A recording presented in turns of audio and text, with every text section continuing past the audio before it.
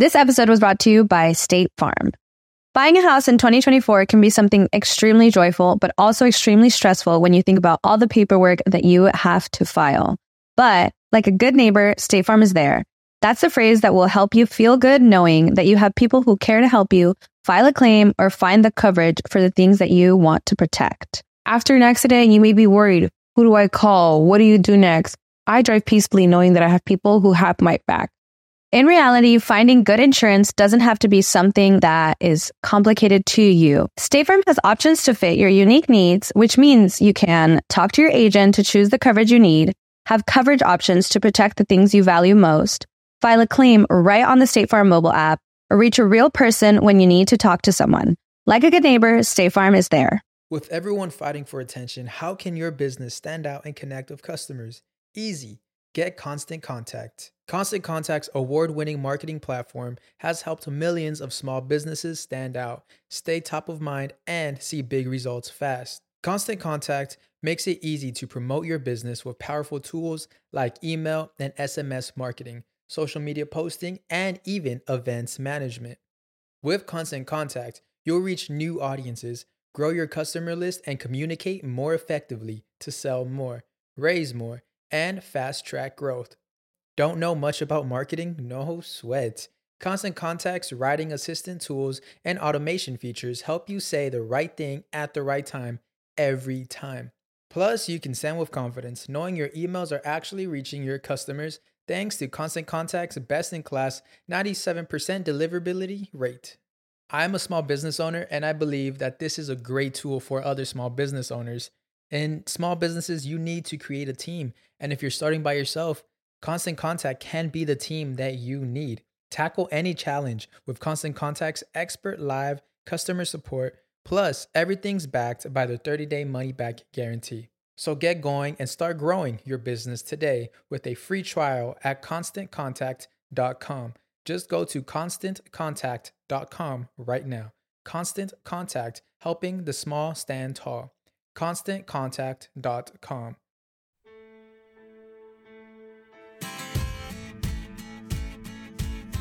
Welcome to this special live edition of Global Goals Cast. We, the Global Goals Cast, the podcast that shows how we can change the world. In this episode, we're wrapping up the UNGA Week, the United Nations General Assembly Week. We're going to be talking about how to get the Sustainable Development Goals back on track. And the pandemic and economic plunge has been brutal. But the good news is we are starting to build back. Yes, that's the good news. Or maybe the less bad news, because things aren't as bad as they looked a year ago. A year ago, the key metrics of global progress were plunging down. And today, many at least are beginning to recover. And that is largely because of individuals, organizations, and countries that really did step up. There's a lot of work still to do, but a lot of good work that is going on. The kind of work we will need more of to achieve the Sustainable Development Goals or global goals. The kind of work that we highlight on the Global Goals Cast. So, where are we, Edie? I asked that question of Vishal Gujjar of the Gates Foundation. Let's hear what he had to say. I think what happened in the last year is that, unfortunately, due to the pandemic, a lot of the people that were in precarious situations ended up falling deeper into poverty. And that's really something that's disappointing and is really a setback to the SDGs and means that we have to redouble our efforts to make sure that we can get back on track. Let's break it down a little bit more precisely, Edie. Let's look at a few of the key SDG metrics. So poverty. Those who are the most vulnerable have been hit the hardest and will likely be the slowest to recover. An additional 31 million people around the world have been pushed into extreme poverty as a result of COVID-19. For vaccination, some better news. Things are not as bad as they looked last year. Take vaccine coverage. In the middle of 2020, it was estimated that vaccine coverage would drop 14% globally, the equivalent of losing 25 years of progress. But as of the middle of this year, it looks like the actual drop, bad as it is, it's only half as bad. And on education, this worries me so much. Kids are coming back to school in person, but the damage has affected the poor far worse than the well-off, both poorer countries and poorer people in rich countries. For example, here in the United States, the learning loss for Black and Latino kids, third graders, was double the losses for white and Asian American students. Just one of the many disturbing things that I read in the Gates Goalkeepers report. This episode of Global Goals Cast is brought to you by our listeners. That's right, listeners like you who care about the future. Please spread the word. Tell your friends about Global Goals Cast. Hit the like and subscribe and give us 5 stars. Thanks also to CBS News Digital and Universal Production Music. So the world has a lot of work to do. Where do we go from here? So we have one of our favorite Global Goals Cast guests, the inventor of moral money at the Financial Times, Gillian Tett. Welcome. Thank you. An inventor sounds a bit grandiose, but co-founder is probably better. All right, co-founder. We like inventors. We love inventors. We invent things. Women, we do. It's all about innovation these days, isn't it? Yes. It's all about innovation. So, Gillian, welcome. What's been your take this UNGA this year? Well, this has been a really destabilizing, disorientating week because some of the events have been in person, some of the events have been online, and it's often been hard to know in advance which one it was. The good news is that because many of the events have been online, it's been reaching a much wider audience than in previous years, the discussions. And I've had some amazing Zoom calls with people all over the world. The other bit of good news, of course, is that New York isn't quite so clogged with traffic, which it often has been in previous years. The bad news, though, is that it's taken away the intensity of the event. It's given a slightly downbeat tone. I've noticed there just isn't the same degree of energy in the air as normal. And of course, the other bit of bad news is that the pandemic has really set back the cause of human progress in terms of all the metrics around health and inclusion and gender violence, etc., around the world. And the reality is that grappling with these challenges and trying to uphold the SDGs now is harder than it was, say, 2 years ago in terms of where we're starting. There's much more awareness.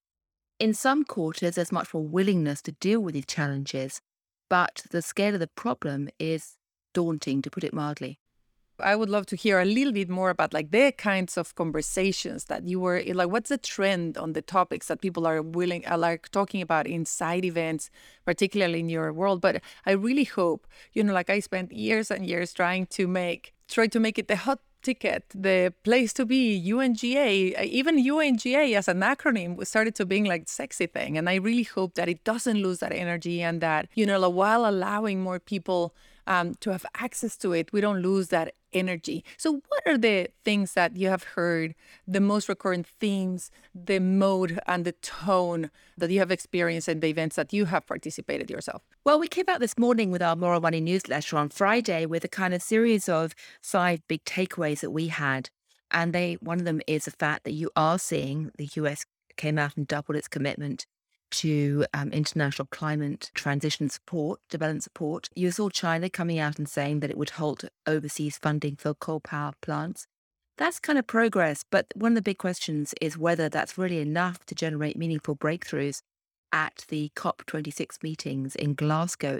There's concern that the US position is so caught up with the infrastructure bill and the endless discussions that it won't be able to pledge much in Glasgow.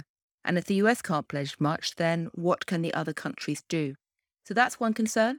Another big concern is that rising fuel prices in Europe right now is creating the chance of a public backlash against renewable energy, much as we saw in the Gilets jaunes protests in Paris when you had the backlash against the fuel tax hikes. And there is a concern that if governments don't get clever about how to coordinate the measures they need to do to create renewable energy and battle climate change, that we'll see more social protests. Third key theme is that business is moving pretty fast, surprisingly fast in many areas, to embrace not just climate change initiatives, but global goals. We are seeing increased interest in ESG. That's all good. Ironically, though, the very fact that business is moving is creating a danger that governments will try and pass a buck to business and put too much emphasis on private sector action without having the necessary coordination by the public sector as well. And last but not least, billionaires, philanthropists are back in the spotlight. For years, we've had Bill Gates, we've had Michael Bloomberg doing really quite dramatic things. This year, we had Jeff Bezos of Amazon coming in with his 10 billion Earth Fund and saying on Monday that he was going to give $1 billion of that to conservation efforts around the world. $1 billion doesn't buy you a lot these days, sadly, but it can be catalytic.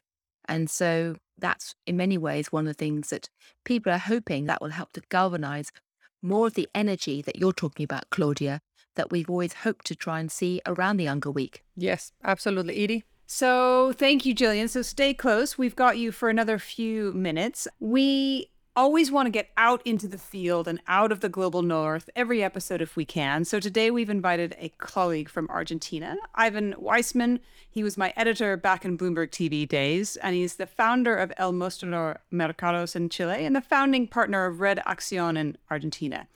So Ivan, welcome. I'm going to play you another clip. This is back to Vishal Gujidhar of the Gates Foundation on the innovative ways that people, especially women, are stepping up to get through this crisis. I think cash transfers are another one.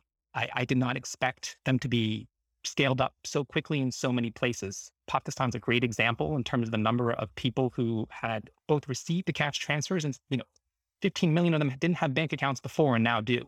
10 million of them women. You do that now, that's something that sets them up for the future as well. It's something that's going to last beyond the pandemic, which is great and can hopefully have huge knock-on effects. So I think that's another really good success story that we're seeing in multiple countries. So Ivan, you have a similar story to tell us from Argentina. A bit of context, just like the rest of the world, but I think a bit worse, Latin America was hit really hard because it doesn't have the resources as the developed world. And in Argentina, particularly because it was in the middle of a really profound, deep economic crisis, unfortunately one that every 10 years or so hits the country, and a new government that just been voted in. Basically, I think 3 months after it had taken office, the pandemic hit. And so the context was very hard, but the impact has been very dramatic. In Argentina, for every dollar that a man earns, a woman earns 85 cents. And because there's a huge portion of the workforce here that is informal, and that informality, a lot of it is women, domestic work. It hit very hard. But out of crisis, some things happen that are actually positive, and hopefully one of the things that happened in Argentina, and I think it happened in the rest of Latin America, is something that was happening already in the developed North, is the empowerment. It sounds a bit cliche, but there's been a lot of social movements that have forced things to happen outside the traditional party politics. And politicians have been at first surprised. The more clever ones have taken in this and adopted. One of this is the women's movement. In Argentina, right before COVID happened, there'd been a huge movement, women's movement pro-abortion, for it to be safe, free, and the government actually took it upon itself and it approved it, or forced the approval in Congress. And also, for the first time, the last year's budget had a very specific resources allocated for gender equality. And there were a couple of really interesting things that are here to stay and are quite innovative. One of them was that women that stayed at home taking care of kids were going to be recognized, and there was going to be economic value given to that. And they were going to be recognized as having worked all those years. And that's going to be recognized when it comes down to figuring out what sort of pension they get once they retire. No, that was huge. The other thing that was interesting is that while all the government aid that was given, what the government could do, because it didn't have that much money, it included specifically maids, which most of them are informal, though there's been a huge push to formalize the social contract. There was also money given to caretakers, for women that stay at home to take care of family members, children, or relatives, which in Argentina, I think in most of the third world, that sort of jobs, that sort of work is done majority by women. Legislation was passed that all companies, whether they trade in the public, in the stock exchange, or they are limited partnerships, after a certain level, they have to have 50-50 women on the boards. And also political representation, not the elections that just happened, but the ones 2 years ago, the 2019 data was pre-COVID, but there was legislation implemented that there has to be parity on the, I don't want to, it's too technical, but basically it increases women's representation and it has to be gender equality. And there's been a huge support of it. I mean, there hasn't really been any pushback, even the more conservative parts of society. But no, there's been huge support. And there's a full awareness that because women are such a huge part of the workforce, for Argentina to move forward, to reduce poverty, to advance as it can towards the global United Nations development program to 2030, if it doesn't do things to include and raise women in their role in the economy, they're never going to get there.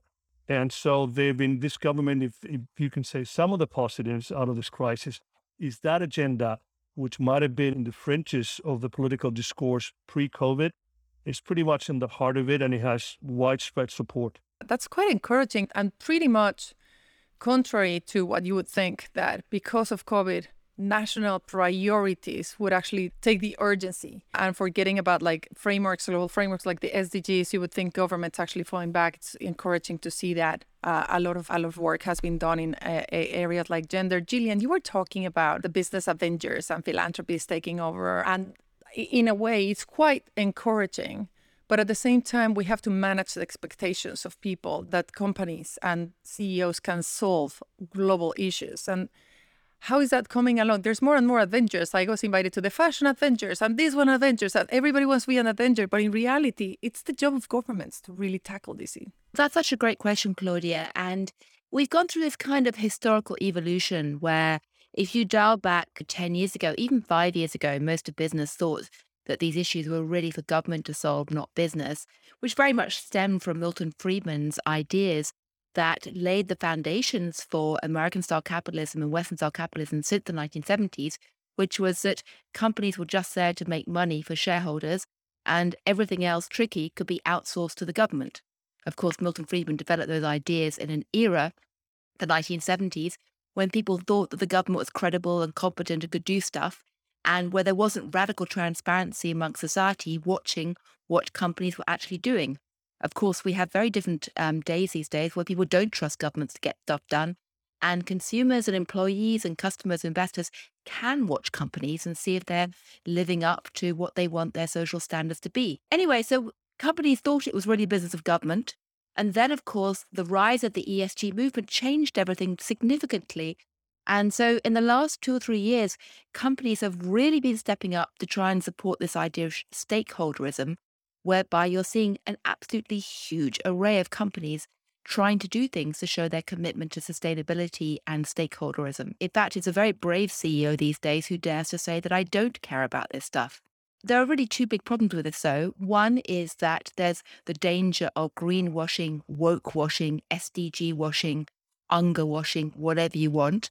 It's very hard to track a lot of this and to work out whether it means what companies say that they're doing, what it says on the tin. The other danger is that governments may step back and say, you know what, we don't think we need to actually champion this so much anymore. We can leave it to the private sector. That's dangerous. One of the best comments I heard this week was from the CEO at dinner, who said, we don't really need governments to lead right now, as we used to, on things like climate change, but we do need them to follow and to coordinate and to ensure we have the framework for a joined-up intelligent response. Because you definitely need the private sector involved and the NGO world. You basically need a 3-legged stool, public, private, and NGO, all working together. But what you really need is coordination. And just to come back to the issue about the fuel price rises in Europe, this shows exactly why you need coordination, because one reason why gas prices are rising is because companies in the energy sector are getting increasingly scared of financing gas production because of this growing desire to combat climate change. Governments are encouraging renewables, but no one's really thought about what happens if the renewable capacity isn't high enough to plug the gap if you suddenly have gas generation falling off. So that's where you need coordination, governments to follow, not just lead, as it were. Thank you, Gillian. I see Anthony's joined us. Anthony Kefalos is the Vice Chair of the Democracy and Culture Foundation and the host of next week's Athens Forum, where you're rolling out a new charter for business, putting equity at the center of the goal. So a really good follow-on from what Gillian was talking about. Give us a preview about what you're going to be calling for. We came to the idea that really at the bottom of everything, it is the question of inequality. Inequality was a major problem after the first, in the interwar period. It actually had started with the first great wave of globalization. And the basic issue that destroyed the world in between the two world wars was the issue of inequality, economic inequality, which became social inequality as well.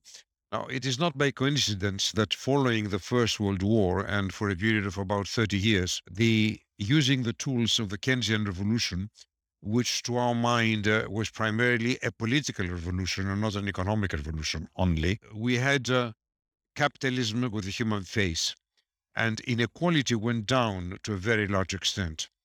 Now, in the period following the advent of stagflation, which was a rather unfortunate event that happened for political reasons and which really was initiated by the great unilateral transfer of resources that occurred during the two oil crises, the tools of the welfare state, which had been used to a very large extent to reduce inequality and to ensure that the benefits of welfare were more equally shared than in the past, they were downgraded. And they were downgraded because at the same time, certain inefficiency of the state were magnified. We got the revolution of get out of the state. The state is the problem, not the solution.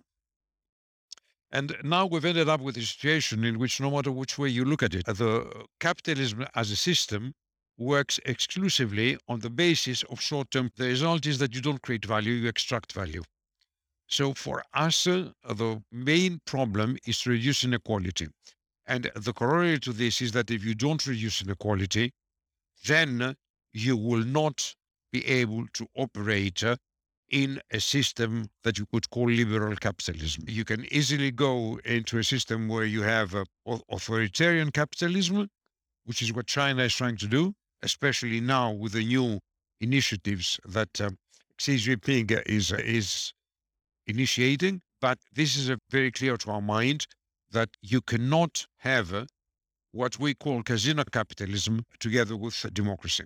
The two cannot coexist. Consequently, what we're saying is that there are three things.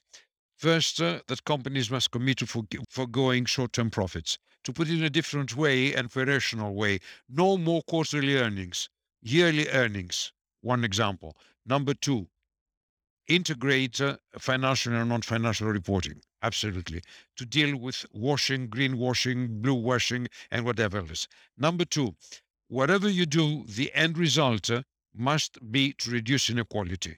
It is not enough to talk about reducing the abstract inbred. It is not about enough to say that we're talking about climate change. This is a general sort of a position which hides you. The end must be to reduce inequality. No matter what you do, no matter what projects you undertake in terms of corporate social responsibility, or call it whatever you want, there must be an end result in terms of reducing inequality. And a final point that distinguishes this charter from the others is that companies must commit to integrate in their organization the intergenerational dialogue. We are creating a huge gap between the generations. It's a dangerous gap, and unless this is done at the level of the companies as well, we're going to end up with generations which are looking at us and just simply rejecting everything that we're doing. I like to see those companies moving forward, companies that are like putting their money where their mouth is, coming to real reporting. And else, Gillian, you have on the Financial Times launched recently a campaign, and I would love for you to talk a little bit about that and any final thoughts on today's podcast. Well, I think I'd pick up and echo many of the points that Anthony just made, which is that I think businesses today recognize that they live in a world where, frankly, they face growing dangers if they carry on with business as usual, whether it's an environmental backlash, climate change damaging them, whether it's a social backlash and pitchforks at the gate, to put it crudely. The world has become unsustainable in many ways. I think they also recognize that they need to widen the lens beyond just this narrow focus on shareholders to stakeholders, because the world's becoming, so unstable. And the Financial Times is always engaged in talking to our readers about what it thinks and the key issues of the day are. And the type of messages we're getting from the readers these days is very different. So we've recently written a series of letters to our readers. It's a campaign, a new agenda-setting set of messages, trying to lay out the fact that we live in a world where stakeholders, not as shareholders, matter, where we need to take a holistic view, we need to have lateral vision. And we need to recognize that the recent past is not necessarily a guide to the future. And if there's anything that's shown us how much the world is changing, it has been the pandemic that shows us simultaneously we're very closely connected together as a single global system, where we're all constantly exposed to each other, to a point where we can't just ignore the plight of people on the other side of the world or ignore issues like inequality that Anthony's talked about. And yet the reality is that most of the time we have no idea what's happening on the other side of the world and very little empathy for others. So that empathy gap, that knowledge gap, urgently needs to be plugged in a world where contagion is an ever-present risk. And that's what we're trying to do at the Financial Times. It's what you're trying to do with your Global Goalscast podcast as well. Thank you, Gillian. Really appreciate you joining us, as always. So, Ivan, I'm going to get you to respond to Gillian's comment. And one other question. COVID has clearly affected the Global South more than the Global North, although, of course, it's affected marginalized communities in the Global North as well. And it's not just Africa. And I'd love to hear some anecdotes from Latin America and some stories that might help us understand what's going on. Yeah. First, I want to follow on what Anthony and Gillian said. It's really interesting because as you said at the beginning, I do a lot of work in Chile. I run a newsletter. I'm on the board of a media group that I was part of. And Chile was the poster child of success of liberal capitalism over the last 30 years. And if you look at all the macro numbers, that was absolutely the truth. And even in the average life of the people, you went from having 45% poverty to having less than 10%, from being one of the poorest countries in Latin America to being the richest on per capita. But the average were hiding things. And that was some of the things that Anthony talked about, which was that this growth, and there's all this macro numbers were hiding that there was a minority of people that did not feel that they were benefited by this globalism, liberal reforms and technology innovations. And that came to an explosion in 2019 called the Estallido, led by students. And I think that companies, Chile has the most, after Brazil, I think it has the most companies in Latin America that are listed on the New York Stock Exchange. It's the financial center of Latin America after Sao Paulo. And I think that message that you cannot have, capitalism as it was and democracy as it was, be a legitimate example, legitimate system. And there's a huge rethinking and soul searching. And companies that used to think our job is to provide jobs and pay taxes, and that helps growth, they realized that's not enough. To be a legitimate part of the society where you operate, you need to think about equality, you need to think about inclusion, you need to think about gender issues, you need to think about the environment. That is happening slowly, but it's happening. And the new constitution is including all that thinking. So that on that. On your question, Edie, again, there are some positives if you want to look about the COVID thing. And I give the example in Argentina, but I understand this happened in a lot of countries in Latin America. Argentina was a country that is very much cash orientated. About 50% of the population did not, even if they had one, they did not use a bank account. One of the reasons was because a huge part of the workforce, especially the middle and lower type of jobs, are in the informal economy. And also for tax purposes, people just did not want to pay taxes. And small businesses in the provinces and the less urban areas, it was all cash. Well, COVID made that really difficult. And the government was behind the curve and the regular banks were behind the curve. But who stepped up a couple of fintechs that were growing slowly but surely, and they had expressed, I'll just mention two of them that are global. Mercado Pago is the digital wallet of Mercado Libre, which is the Amazon of Latin America. It's an Argentine company, and it's the biggest company, Latin company listed on the New York Stock Exchange. And it went from, in a year, it's gone from about $20 billion to being worth $90 billion, mostly because the boom in e-commerce and the boom of their digital wallet. And there's another company that is growing fast, that he has money from Goldman Sachs, from George Soros, from big American investors, called Walla, with a U. And it started in Argentina. It's also a digital platform for payments, and it's expanded to Mexico and Colombia. Basically, all the young people and a lot of the small businesses in the poor neighborhoods, that was the only way that they could do transactions during the hardest part of the confinement, of the lockdown. And a lot of small businesses, were the only way they could survive was with the implementation of this technology. So there's been a huge shift to this sort of, and the companies have boomed. They're creating good paying jobs, they're creating profits, and they're helping financial inclusion, which is one of the goals of the United Nations 2030. So that's a positive story that's come out. Ivan, you're like an optimist. We like actually getting people that see life like through those lenses. Well done. Anthony, do you want to react? I'd just like to make one point. I think that, first of all, that this business about stakeholders is really like trying to hide things. What does it mean, stakeholders? Shareholders, we didn't like the word shareholders because we thought that it is too narrow. Then we said stakeholders, and then who is the stakeholder? It's about everybody. But companies don't really make the profits about everybody. Companies say, yes, we're our stakeholders. It's our suppliers. It is the people who work with us. It is even the consumers who receive our goods.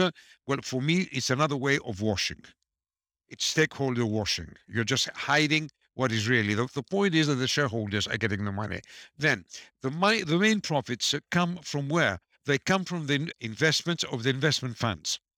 Investment funds don't have stakeholders. The stakeholders of the investment funds are the investors. It is not by coincidence that you've had this huge increase in inequality, and the pandemics, and I call pandemics not only COVID, I call pandemics the climate change, I call pandemics migration, because these are issues that concern the whole of the demos, being the whole of society. I'm using the Greek word of demos as society. It's pandemics. It's a pandemic for everything. The climate change is a pandemic.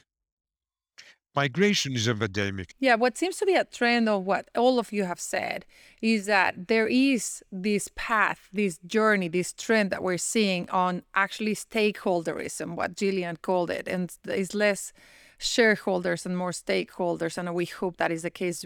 I want to give Ivan and Anthony just a minute more each to respond to anything that they've in particular heard from the discussion or anything they want to bring to close with. I think that there was one issue that was festering or that was hanging around before COVID that now has pretty much at the forefront, and there's a consensus that crosses the political divide that is shaping a lot of the discussions now, which is about that for capitalism and democracy, or liberal democracies as we understand them, to stay as a legitimate option, as the way that we govern, as a legitimate system. It needs to reform itself, and people are demanding that. And I think that at least in the global south, or the part of the global south that is Latin America, that is pretty much at the forefront of the discussion. The immediate discussion is how we get out of COVID, how do we help those that were most affected? But the second one is, both at the private sector and politically, that we need to make changes a lot faster than we thought for democracy and capitalism to be a viable alternative. Otherwise, you leave room to populism, either from the right or from the left. Thank you. All right, Anthony, what about you? Any closing thoughts? Yes, I would say that we must be careful not to overdo the lack of attention we pay to our own countries and institutions. Look, there's no way in which you're going to get China to adopt liberal capitalism or liberal democracy. And there are a lot of countries which are sliding down the opposite way as far as democracy is concerned. What I'm concerned with is we're paying too much attention. I'm not saying we shouldn't, but we're paying too much attention to what is happening outside our borders, outside the countries that are the bastions of liberal democracy. Although I don't like the two words going together. Democracy is liberal by itself. I would say liberal capitalism and democracy, and less attention to the dangers that lurk within our own walls. And what has happened in the United States, what for a moment tended to happen to the United Kingdom, what is happening in Hungary, in Poland, should concern us as much as we may be concerned about what happens in Myanmar or in Latin America. Thank you very much. I think we've reached the end of our allotted 45 minutes, but thank you very much to our guests, to Gillian, to Ivan, to Anthony for joining us. Thank you to those in the background as well, helping make this happen, to Curtis, to Michelle, to Mike. We really appreciate your time. Thank you for joining. Thank you so much, everybody, and happy UNGA week.